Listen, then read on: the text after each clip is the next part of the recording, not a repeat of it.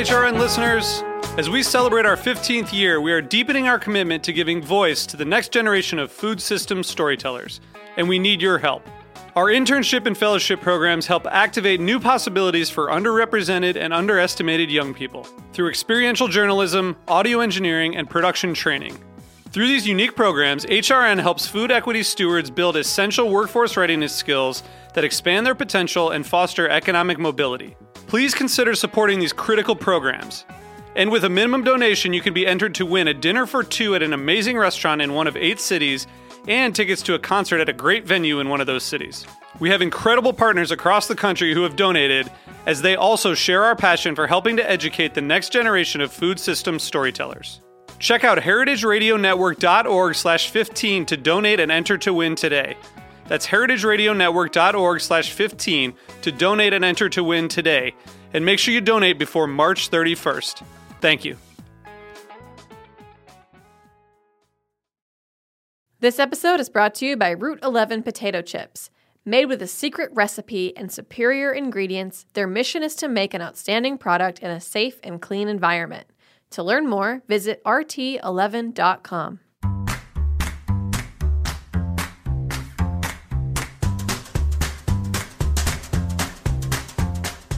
I'm Allison Kane, and welcome to In the Sauce, a podcast about building consumer brands from the ground up. I love doing this show because I get to interview everyone from production gurus to marketing and social media mavens, anyone who can guide me on this crazy journey. This is the story of building Haven's Kitchen sauces, but it's also the story of every growing brand because we're all in the sauce. Today, I'm speaking with Miguel Leal, Chief Marketing Officer at Cholula and former CMO at a few brands you may have heard of, like Kettle Chips and Kind. Miguel has spent his career in marketing, growing businesses through innovation, partnerships, communications, and smart management. As many of you know, Cholula just sold to McCormick for, I think it was $800 million under Miguel's leadership. So this is a great way to kick off another season of In the Sauce. Welcome, Miguel. Hi, Ali. Thank you for having me. I am thrilled to be having you. I think I've been bragging a little bit over the last couple of weeks that you're coming on the show. I'm not usually like a bragger, but I've definitely been like, guess who's coming on In the Sauce? So I'm really, really psyched to have you on. Well, that's a relief because I've been doing the same on my side. I'm sure. So, you told me that you listened to some episodes, so you know how we start off. It's a little bit about you. I believe you grew up in Mexico. I'm kind of always wondering if you were, people, especially in marketing, who have like the marketing bug. I always kind of wonder, were you a kid who loved the grocery store? Were you a kid who loved food? What did you want to be, and what did you picture yourself as a grown-up? Yeah. No, I mean, growing up, I was a little bit of both. So you're right. I grew up in Monterrey, Mexico, but my family was from a border town called Nuevo Laredo, which is on the other side of the border from Laredo, Texas. And I remember as a kid, the favorite part of my childhood was actually, going to Laredo or Nuevo Laredo to visit my great-grandma and sneaking into the Walmart and H-E-B on the Texas side to pick up, my favorite cereals and also items that we didn't have in Mexico. Right. Like, peanut butter, fish sticks, even bagel bites, Right. And it was such a hard thing to, I remember my mom would give us like $10 and I would spend 2 hours just going through the store. Yeah. Trying to find that. But I also remember really loving ads probably a little bit later in life, more as I was becoming a teenager, and specifically copy. I love great pieces of copy back, in the late 70s and early 80s, still do. And just have always had a lot of respect for copywriters and the people that can write great pieces of copy. Yeah, and I think that's such an interesting note to bring up. I love good copy too, and it just you know, when it hits just right and it's super pithy, it just works. And it's one of the things that I think no matter how the medium has changed over the years, you know, whatever, maybe it's not TV and a billboard anymore, maybe it's Instagram, you know, and a TikTok. But there's no replacing good copy. You know, it will always have its place, I think, in sort of the getting a good message across and kind of resonating with people in a way that hooks them, you know? Yeah, I think, you know, there are a lot of parallels to that, to like great pieces of literature. It doesn't matter if you like, you know, reading books or reading from a Kindle or reading from an iPad or doing audiobooks, you know, East of Eden is always going to be East of Eden. Yeah. So Yeah. I think, you know, great copy works the same way. Yeah.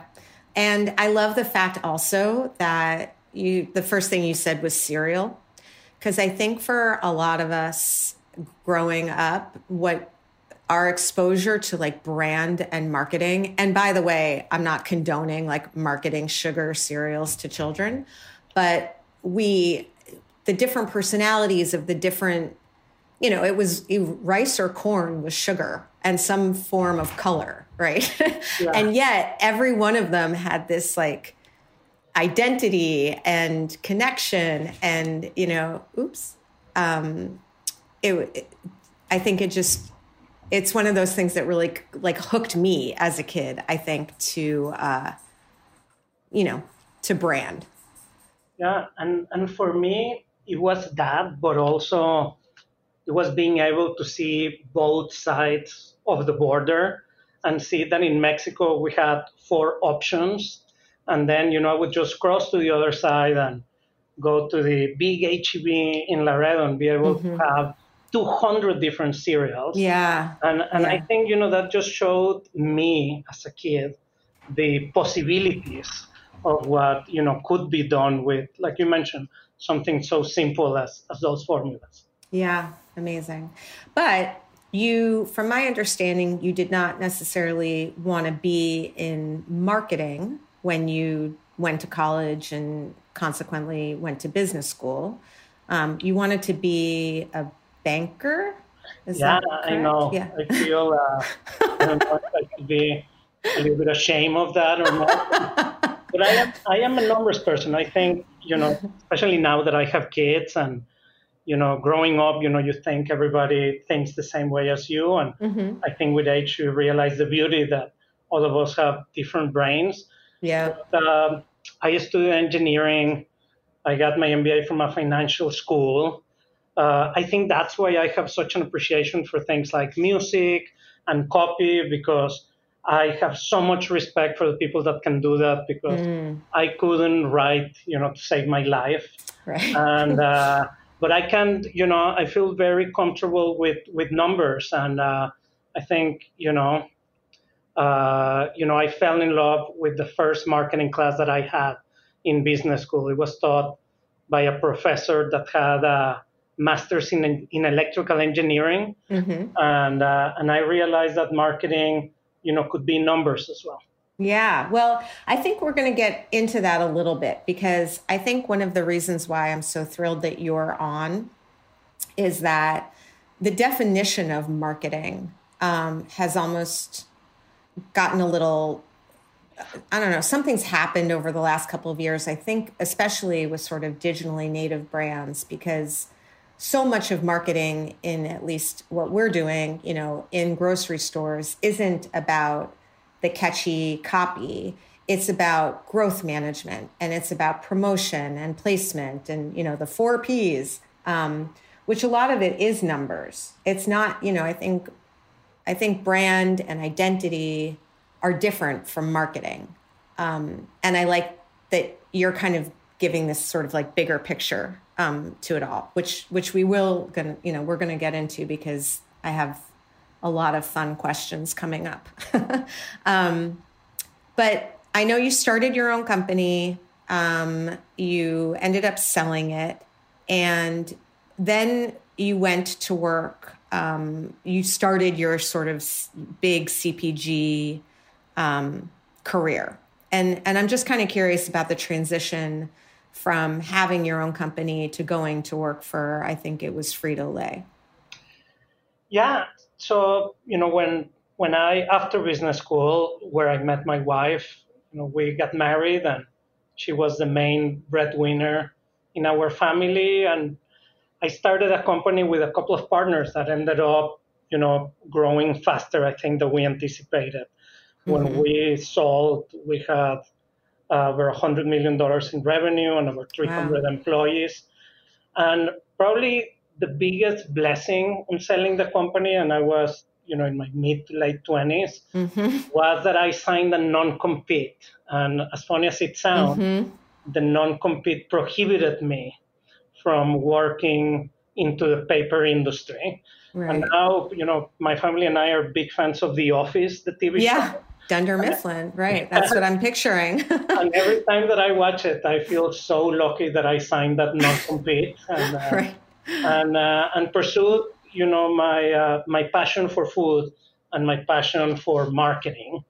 And because of that non-compete, I was able to get my first marketing job as the ABM on Lay's at Frito-Lay. And it was interesting going from, your own company and 200 people reporting to you, to being literally at the bottom of the hierarchy on a big marketing department. But, when you have your own company, you can't afford the talent that these companies had. So it just gave me a different appreciation. I think I was surrounded by so many talented people on that first job. And some of them, have become some of my closest friends and mentors, etc. So just a different kind of opportunity. Yeah. So before we get into, because I think I sent you a draft and I'm like, I want to go through Frito-Lay, and then I want to go through Danone, and then I want to go through Diamond, and then Pop Secret, and then Kettle. And I mean, like your resume, it's like way bigger than a, 50-minute interview. But before we get into kind of the nitty gritty of each kind of experience, the way that I would kind of, and this is reductive, but you're kind of a turnaround guy. Like, it seems to me like everywhere that you went, maybe not the first Frito-Lay job, but everywhere that you went, things were trending not in the right direction. You came in and things started trending in the very right direction. Is that kind of a fair assessment? And I know you want to be humble about it. But... No, I mean, I've been very lucky. I don't think I can take all the credit, but I think as a marketer, it's good to like turnarounds, because typically those are the opportunities that are available. That's the opportunity. Yeah. So, Go ahead. No, you go on. Yeah, when I feel, or this is my thesis, that when marketers do really well, they get promoted into CEO jobs. And when they don't do well, then jobs and opportunity become available. So it's I think you find a lot of, great opportunities out there if you are open to these turnaround situations. Right. And so very, very basically, if you came in, to company A, and they were like, hey, Miguel, we need you to do your magic a little bit. What would you say you spend the first 3 months kind of assessing and auditing? Like, what are the fundamentals that have you discovered that they're all kind of doing something wrong, or that they're missing something that other companies are doing right? Like, in kind of diagnosing the issue, do you have any kind of very sort of overarching things that you go about in your sort of audit? Yeah. As a big picture, and I'm happy to dive in, we could probably take the entire episode talking about this, but, I always look at it like if the company has either a brand challenge or a business challenge. Okay, that's And great. and I was just talking to a friend of mine that she has like this amazing opportunity with really hot brand in the market, and talking about the differences on those two challenges. I think Mm-hmm. as it relates to my story, I think Kettle was a beautiful brand. It had a fantastic product, but it was kind of like trapped in a crappy business. Mm-hmm. Uh, kind, is probably the most beautiful brand in food, in my opinion. Mm-hmm. But the business needed to catch up with what I consider was the greatness of the brand. And I can tell you more about that. Yeah. Cholula was exactly the opposite. Cholula was a great business and probably margin, repeat rate and all the fundamentals of businesses, probably the best business I've ever been a part of. Right. But the brand had very low awareness and very low recall. So the challenge was different. And when I Mm. assess opportunities, just knowing where you stand on the relationship between the brand and the business, I think it's a smart place to begin. Yeah, no, that's like drop the mic. That was great. No, seriously. And it's funny because I really feel like I can, even at an early stage, like obviously we're at a completely different stage. And a lot of the people that I'm interviewing and interacting with are at a completely different stage. But I've seen so many emerging brands with really killer brands, and the business is kind of not great. And it's kind of why I always tell people, like, get your operations in order really early on. I mean, again, I'm not an expert, but because without that end kind of functioning as well as it can, you don't have product. You don't have, you can't fulfill, or you're constantly letting people down who are excited about the brand. It's kind of like you need the right brain and the left brain to work together. And I think that's just a really beautiful, succinct way to put it.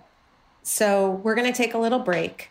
And then when we come back, we're going to start with Frito-Lay, and we're going to go through every step of the way. And you're going to share all of your wisdom with everyone. So we'll be right back. This episode is brought to you by Route 11 potato chips. From the moment Route 11 dropped their first batch of chips back in the early days of 1992, they understood their destiny as a high-quality producer. Instead of succumbing to the frenzy of mass production, they took advantage of their small size and made chipping a personal art form. The payoff was immediate, an incredible potato chip. With a secret recipe and superior ingredients, their mission is to make an outstanding product in a safe and clean environment. In this world of uncertainty that we live in, Route 11 potato chips believe comfort food can be just that. Know where your food comes from. To learn more, visit rt11.com. I'm back with Miguel Leal, Chief Marketing Officer at Cholula.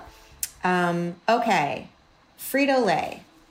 You started at the bottom of the totem pole, as you put it. And can you kind of reflect on that and break it down into the big takeaways that you carried with you kind of into every different role? And what did you end up doing at Frito-Lay that then led to the next step?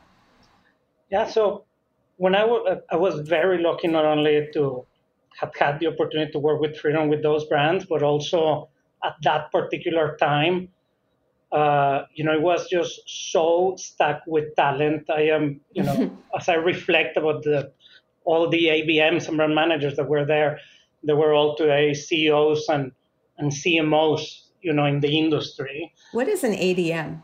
An associate brand manager. Okay, got it. Basically, you pull the numbers and run the budget. It's the entry level.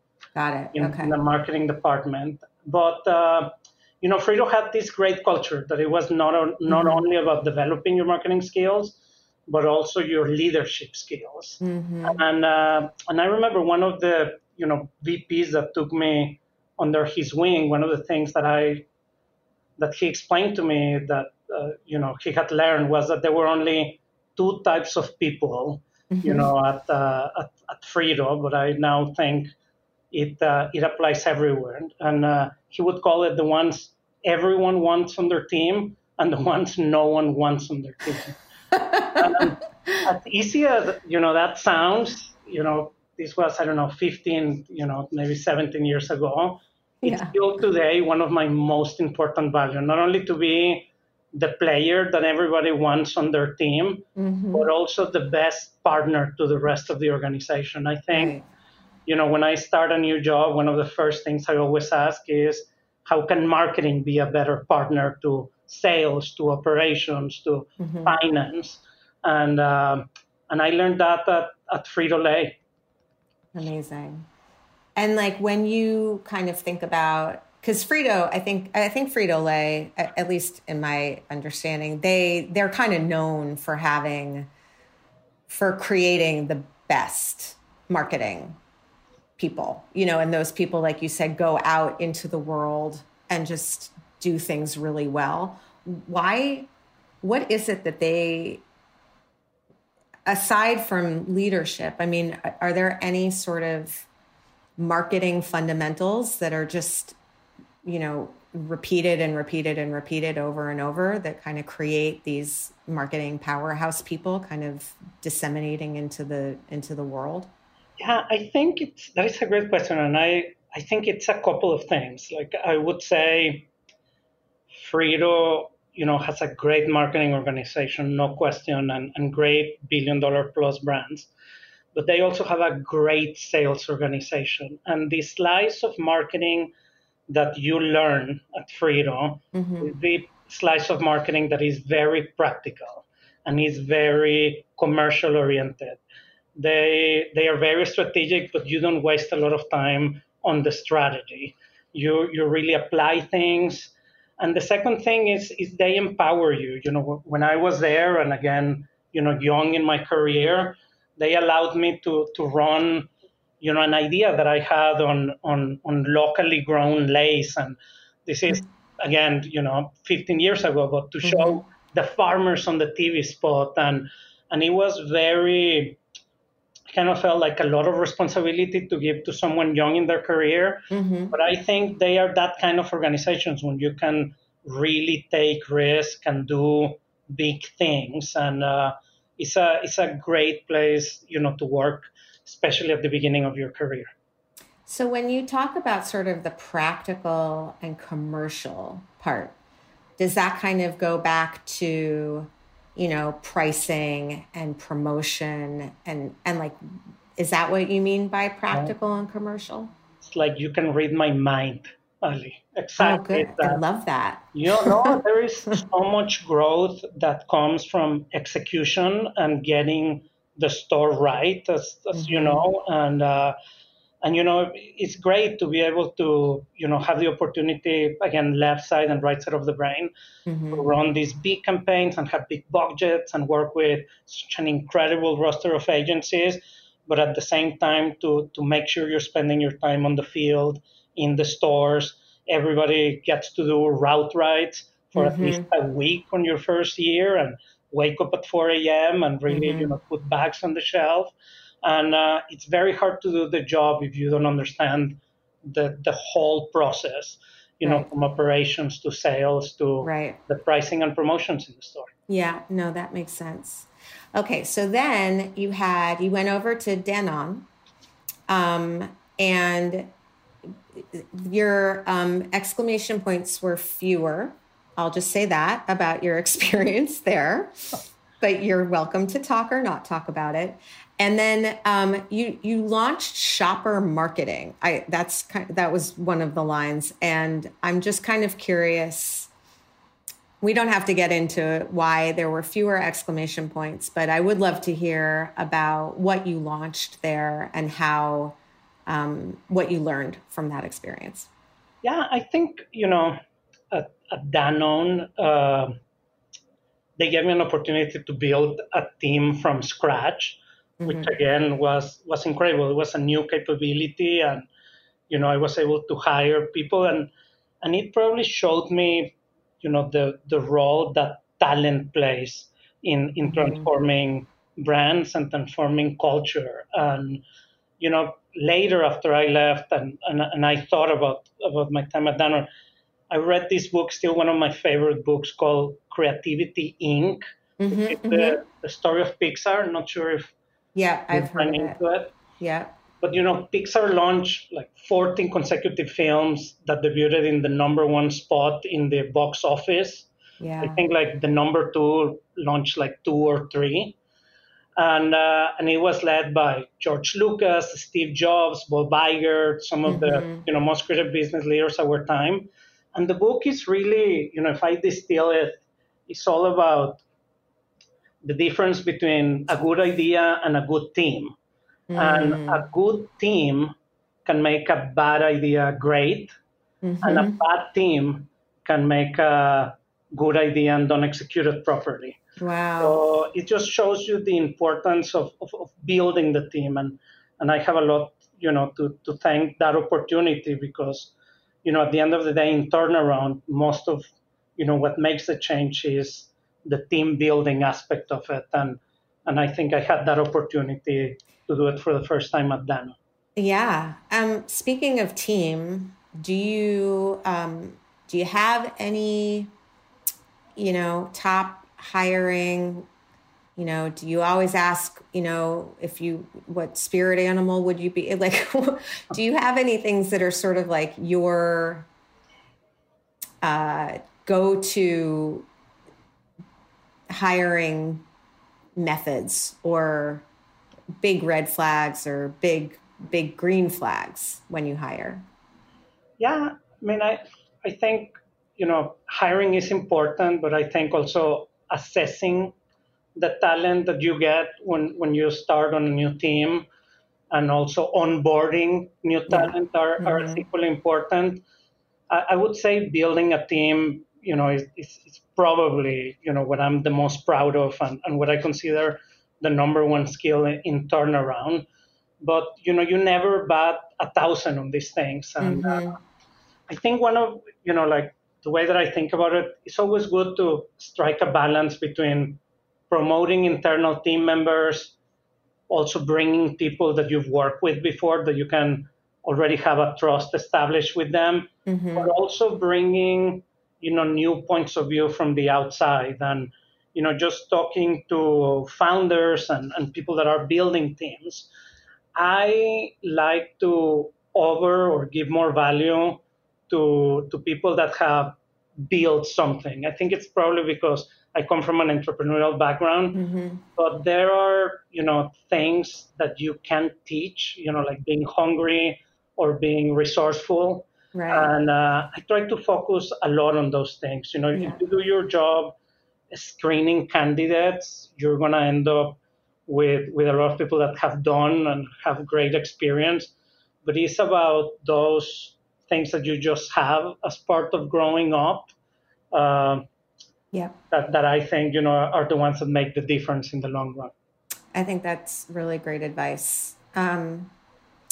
Diamond. Okay, so this blew my mind. So you went to Diamond, and the blurb that you wrote for that was that you repositioned Diamond from a nut brand into a baking brand. That I was like, I literally had like little like zir like coming out of my brain, like it, because I think of it as, at this point, I don't know what I mean, I really think of it as like you're using nuts to bake. But I guess it was a snacking brand. I don't know. I mean, how did you, that reposition, right? Changing the target consumer.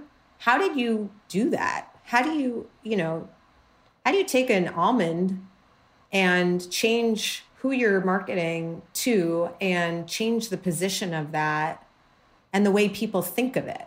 And it's just amazing. Yeah, I mean, I think Diamond is just a fascinating brand. It's, over 100 years old. It's, premium price. It really only competes with private label. So, it's like a 2-brand market. And, we had a great, not only marketing team, but insights team on that business. And when you think about baking, and I am not a baker, I love to cook, but baking for me is just, like another language. Yeah. Baking takes hours, and you're always nervous how things are going to turn out when you take them out of the oven. And when you're actually doing for the holiday, you're actually competing with other bakers in your family, or worst, in your extended family. Right. And when the stakes are that high, it's really when you are willing to pay a premium. So, we had we were based in San Francisco, so across the street, we had this incredible agency, Duncan Shannon, that we partnered with, and they were really able to bring that communication digitally and TV just in a great way.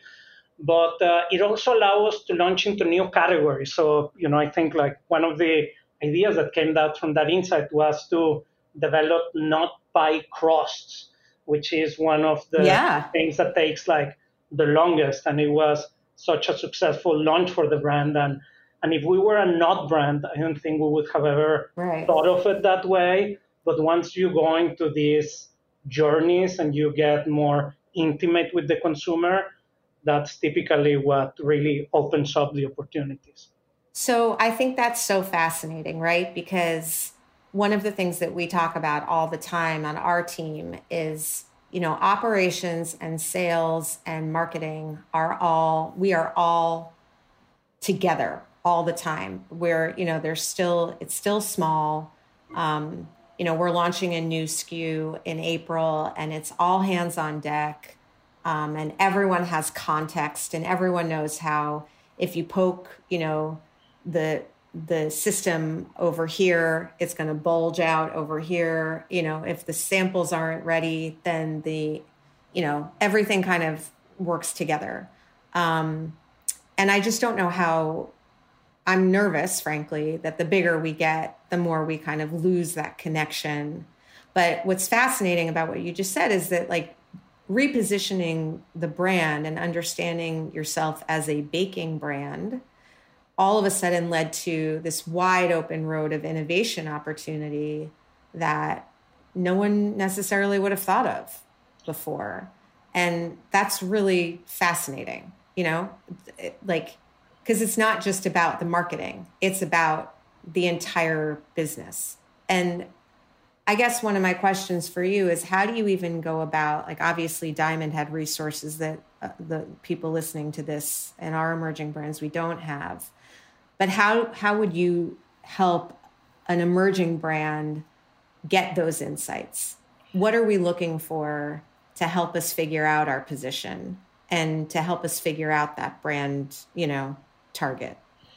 Yeah, I agree with you. I don't think everybody has the budget to be able to go out and do a A&U or a qualitative. But now more than ever, insights are everywhere. I think insights are, on social media listening. I think, the first thing that I do when I'm going to work on a brand is read the Amazon reviews. You'd be amazed of what you can learn from the consumers, and they are free, and just reading them. I think the advantage that young companies have, or smaller companies, are twofold. I think in big companies, a lot of time this consumer intimacy gets, thrown to either someone, young in the organization, or I see it a lot of time thrown out to a third party. Someone outsourced. Yeah. What small companies and Diamond, I would say we were more like medium. So for me, that was the sweet spot, was, getting close to the consumer, talking to the team in customer service, and, listening to what are the complaints or what are, what consumers are looking for. But it cannot stay just there. You need to permeate it to the rest of the organization. So a great practice that I learned at Diamond that I've, continued to practice even here in Cholula is to take those strategic business plan and run them by your co-packers, run them by your distributors, and make sure that everybody has the flight plan for the next 2-3 years of the organization, but that you also create a place where dialogue can happen. There have been so many great ideas that come from co-packers and distributors and partners on this journey that I think, smaller companies might even have the advantage. That's such a good point. It's so funny that you mentioned that because, we spent, I would say, Courtney, Marissa, and me, like the three sort of leadership team, we spent, I would say, 20 hours in the last couple of weeks of 2020, kind of really honing in on our priorities for 2021, kind of why, the big why for each priority, how we would break down sort of roles and responsibilities for those priorities. And then, I'm embarrassed to say this, but we have an outsourced sales team, which doesn't feel outsourced. They're very much connected to us, and they're really like a part of the team. But I was on the phone with her, our sort of connection last week, and I realized that we hadn't shared that really big sort of gravitas priority document with them, like our sales team. And it was, I don't know what happened. It just was like, I was so focused on making sure that my internal team got it. And of course they had lots of insights and lots to share. And then we took it to the broker and we had a whole meeting with them about it and, kept defining it more and more. I think we get tunnel vision sometimes, especially founders. And I think we forget that the co-packer is the perfect place to start with innovation ideas because they know what their capacities are and they know what their capabilities are. And I don't know why that happens, but it's such a good point, and it's important for us to remember. Yeah, well, don't feel bad. That is such a common thing. But I think the empowerment is once you unleash it, there is so much upside from those conversations. Yeah, no, I think that's a great point. I'm like, who else can I talk through my priority plan with? Okay, then Pop Secret. So Orville Redenbacher was like the popcorn for many, many years. You hop over to Pop Secret and all of a sudden you beat Orville Redenbacher. I don't even know if my kids would know Orville Redenbacher compared to Pop Secret at this point. I honestly don't. So what you highlighted on that little blurb was partnership with Disney in particular. And I'd like to hear more about that. I was describing, we are hiring right now, and I was describing sort of the brand partnerships piece of the puzzle, and they were not confused, but they were kind of like, well, how do you measure the return on that? And what makes a good partnership, and how do you assess whom to partner with? And I do know some brands that really don't like doing them. I think they're really fun, and I love the fact that they can be kind of across categories in a lot of ways. But I'm curious on your thoughts about partnership in a bigger picture sort of marketing arsenal. Yeah, no, we think the Pop Secret team, that we had on that business, probably pound by pound, the best marketing team, or one of the best that I've ever seen. And wow. What the team was able to uncover was just, this whole move to streaming and content and, generationally of watching, something that you saw as a kid, in a Star Wars, but now watching it with your kids as you become a father. And, when it comes to partnerships, I think, the two things, and probably Kind, taught me a lot about partnerships, was, always date up, Yeah, if you can. They don't always want to date down. Yeah, but at least think about it, right? When for Pop Secret to be able to be in a partnership with Disney. I mean, what better content if you're talking about Right. families at home with their kids than Yeah. what they had in their library. And the second one is make sure it's part of your story.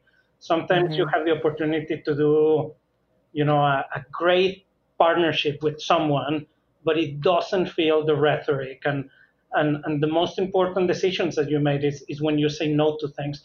To make a partnership, work, it requires a lot of work and more than you typically think. So if it's not part of your brand story, sometimes you're better off passing than not. Right. Oh, wow. Someone gave me, I have to find it, but someone just said a really, really good quote about like there are a lot of quotes about like what you say no to is more important than what you say yes to, but it was just a really good one that you reminded me of. Okay, now I want to get into what I believe is one of the smartest things I've ever heard, which is Kettle. And again, you redefined your consumer target. You shifted up the marketing mix. And I think it's interesting to go back to sort of what you said at the beginning about, the brand and the business. But the folklore is that basically you figured out this connection with people who ate kettle chips and people who drank craft beer.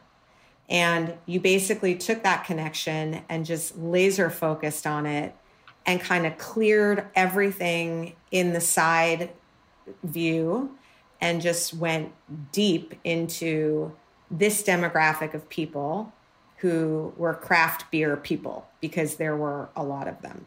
That is sort of the urban legend of Miguel and what you did at Kettle. But I'd love to hear how you would explain what you learned there and how you sort of turned them around.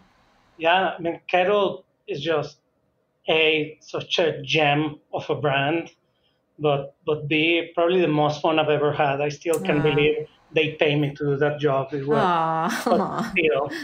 But, a lot of the founding team at Kettle was there when I came on board. So we had killer, product development, operations, procurement, you name it. I think what happened with Kettle and the reason it was declining back then was it lost through all the ownership changes. It lost a little bit of its way, and it was targeting boomers with like TV spots on ESPN and Major League playoffs.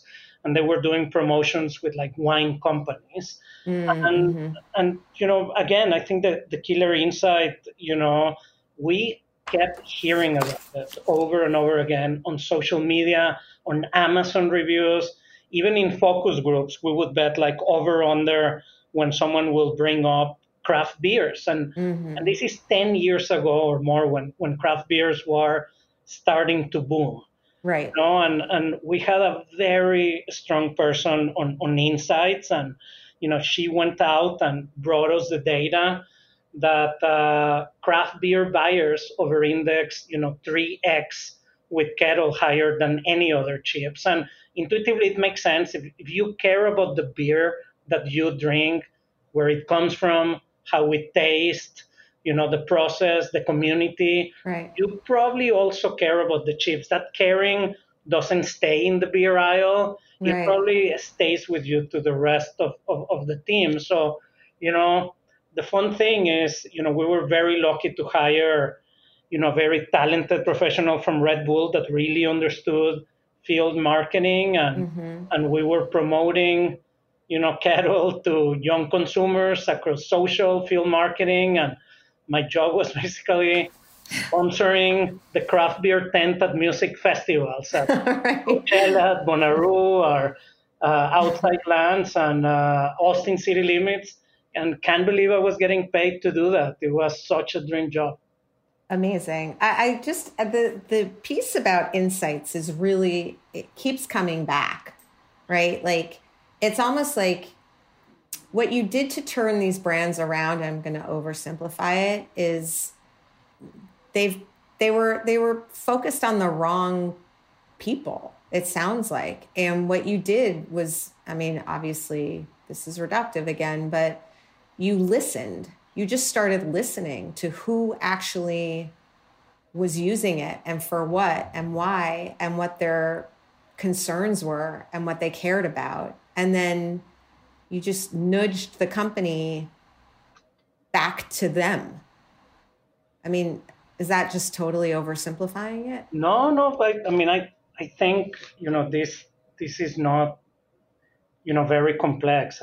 I think, understanding not, me as a former entrepreneur and hopefully, future entrepreneur again. Mm-hmm. I think a lot of the mistakes that we make is we love our brands so much that we want to be all things to all people. And the discipline that it requires to be humble enough to understand, where do you need to start first. And it's so important, especially on a young brand or on a turnaround, to nail that and put the time, just like you did on the break with Courtney and with Marisa, on really and having a point of view is like 80% of the way. And as you get closer to the consumer, being open to maybe pivoting one way or another. I think just making sure that you don't always feel like you have all the answers. Yeah. It's, gets you a really long way in our business. Okay. Kind. So, I mean, people might not remember because Kind has just like exploded, but Kind was in decline when you were brought in. And the big sort of takeaway I got from your blurb talking about Kind was growth management. Really, it seems like you, and I guess, and innovation, and also digital. So maybe I'll let you tell us what you did when you got to Kind. What did you see? What did you assess? Where did you prioritize? And what was sort of the big takeaway from that? I mean, Kind, opinion of one, but I think it's the most beautiful brand in food. And Daniel is probably the best founder, in our, generation. But, growth is never a straight line. And, I think Kind is a great example of that, so it's a successful brand. And what happened there was, simply put, we had getting great distribution, but the distribution was growing 2 or 3 times faster than the household penetration. And that's never, so just to clear that up for people listening, it's kind of when you're going too wide, but you're not going deep enough. It's, the sales might be there, but that's not a good indicator of sort of like the sustainability or like the deep connection to consumers of the business. And for emerging brands, it can be very tempting to take, that distribution because it changes your top line. But if, the velocities aren't there and people aren't repeat buying, at some point you're going to kind of have a come to Jesus moment where you're not going to be able to grow anymore by expanding, and you're not going to have sort of like the velocities that you need to stay. Sorry, just to break it down a little bit for sort of earlier stage founders. And I, like you, just love brands and always take advantage of how collaborative people in the food business are. But I reach out to other former head of marketings and realize that, Red Bull went through the same thing. Chobani went through a similar situation. Sabra. That doesn't mean that you're at the end, but it means that you need to pivot. And I think Kind has such a successful but humble culture. What gets you into trouble is if you don't realize that kind of like what got you here won't get you there. Get you there. Yeah. And in the case of Kind, they've developed probably, my predecessor was just a field marketing guru. And he built what I consider was the best field marketing organization in the US. The free bars. I remember walking in Union Square and getting a free Kind bar. No, incredible team, incredible culture. But once you accelerate distribution, field marketing is one of the toughest things to scale up because it requires hiring, it requires opening new markets, it requires buying more Jeeps, and doing all of these things. So, I give a lot of kudos to Jessica, the head of digital at Kind. I think, probably one of the greatest hires I've ever made. And, she came in and I think, and the rest of the team, like figuring out who was the Kind consumer, what was the right positioning. We took advantage on the fact that Kind, compared to the other brands, only has 5 grams of sugar. And some of Kind's competitors have, 20, 25 grams of sugar. So we created this campaign called Be Kind to Yourself that is very low sugar oriented. High sugar is great if you're going to run an ultra marathon, but it's not the best if you're going to be stuck on a plane from LA to New York City, right? Right. So, and bring it up. I learned a lot about digital and performance marketing from that great digital team at Kind. And, that pivot from field marketing, into digital. And from that insight, again, once you get it communicated, came the insight of Kind minis in innovation, came the insight of moving Kind to multi-packs, which achieve a ton of growth. So again, it's like that insight, but spreading it to the organization and being open that great ideas comes from everywhere. Yeah, no, amazing. Okay, and for our last couple of minutes, Cholula. When you went to Cholula, they were behind Sriracha and Tabasco. They are no longer. So if you're the number 2 in the hot sauce, I hate to ask this, but who's number 1? Oh, it's Frank's. Really? Yes, Frank's. I mean, the team at Frank's has just done a tremendous job growing that brand. It's one of those, beautiful brands that probably doesn't get the praise that it deserves. No, yeah. Not only they are the number 1, but I think, they are like almost 2x over number 2, number 3, and number 4. So, but, I just picture you in the little Cholula car, driving past Sriracha, like vroom, vroom, driving past Tabasco. And I guess, my big question is like, were you building it in a way where you were positioning it to sell to McCormick? Like, were you getting it ready for acquisition? Were there steps that you were taking kind of to become a great acquisition target? Or was that just a happy benefit? No, there were it was maybe unfair, the team that we had in Cholula, because everybody from our CEO to our CFO, our head of sales, our head of ops, everybody came from successful private equity exit. So we, kind of all knew, what the game plan was. And I learned a lot from Maura, our CEO, on how to think about these things. And like we said, it's a lot more important the things that you don't do, because then that diminishes the options that you have at exit. But at the same time, you have to put the company in a position that you are a beautiful ground, that all the IP is protected, that you're the fastest growing brand in the category, the highest gainer of share, the highest upside in distribution. And most of the times those things don't go against each other. I would say 80 or 90% of the time, if you have all of those things, you become a great target.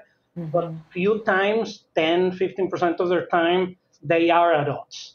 And just to be able to have that tough conversation and make that decision and pivot and never talk about it again, I think, was one of the reasons we were able to have such a successful and prompt exit that I think over-deliver on all of our expectations. Yeah, no, I mean, and it was like 8 times sales multiple or something crazy. I don't know, obviously, exactly, but a little higher than that. But a little higher than that, which, you know, as a condiment person over here, I'm like, there's something good that goes in my deck. I think we're out of time. I know you have to run, and I have 30 more questions, but I think we did a pretty good job getting through all of the different steps, and I took copious notes. Miguel, thank you so much for coming on today. This was an amazing way to start the year. Ali, thank you so much for having me, and looking forward to this season. Yes. And new year, new engineer. Get it? It rhymes. Amanda, you have been the engineer on the show in the past, but now you are our dedicated engineer every Monday. So everyone, welcome Amanda. And thank you for getting us all set up today.